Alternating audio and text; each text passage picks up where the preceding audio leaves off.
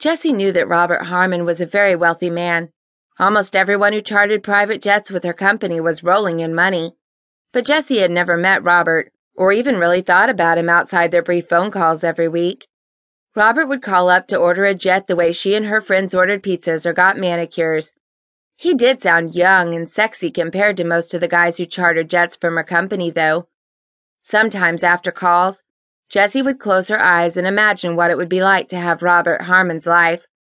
She knew he had a penthouse in Los Angeles and a vacation home in Florida. He owned a boat.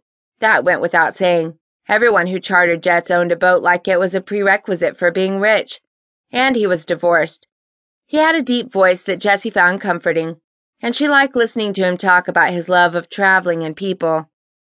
As he would tell her about floating the city of Venice and the maple syrup in Ontario, Jessie couldn't help sometimes but daydream that she too was escaping floods in Italy and sampling sugary treats in Canada. Every time Jessie hung up the phone after chatting with Robert, she'd sigh and stare at the wall before ordering his jet for whatever trip he had coming up. His life was downright fabulous, and her life was, well, it was starting to seem lacking. Jessie didn't love her job, and she definitely didn't love the tiny paycheck that came with it. Her apartment was gray everything, gray doors, gray cabinets, and ugly gray carpeting.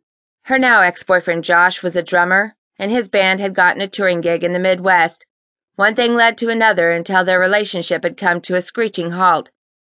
Jessie tried not to be completely heartbroken over it and avoided the cliches, but she couldn't help wondering at times if something was wrong with her.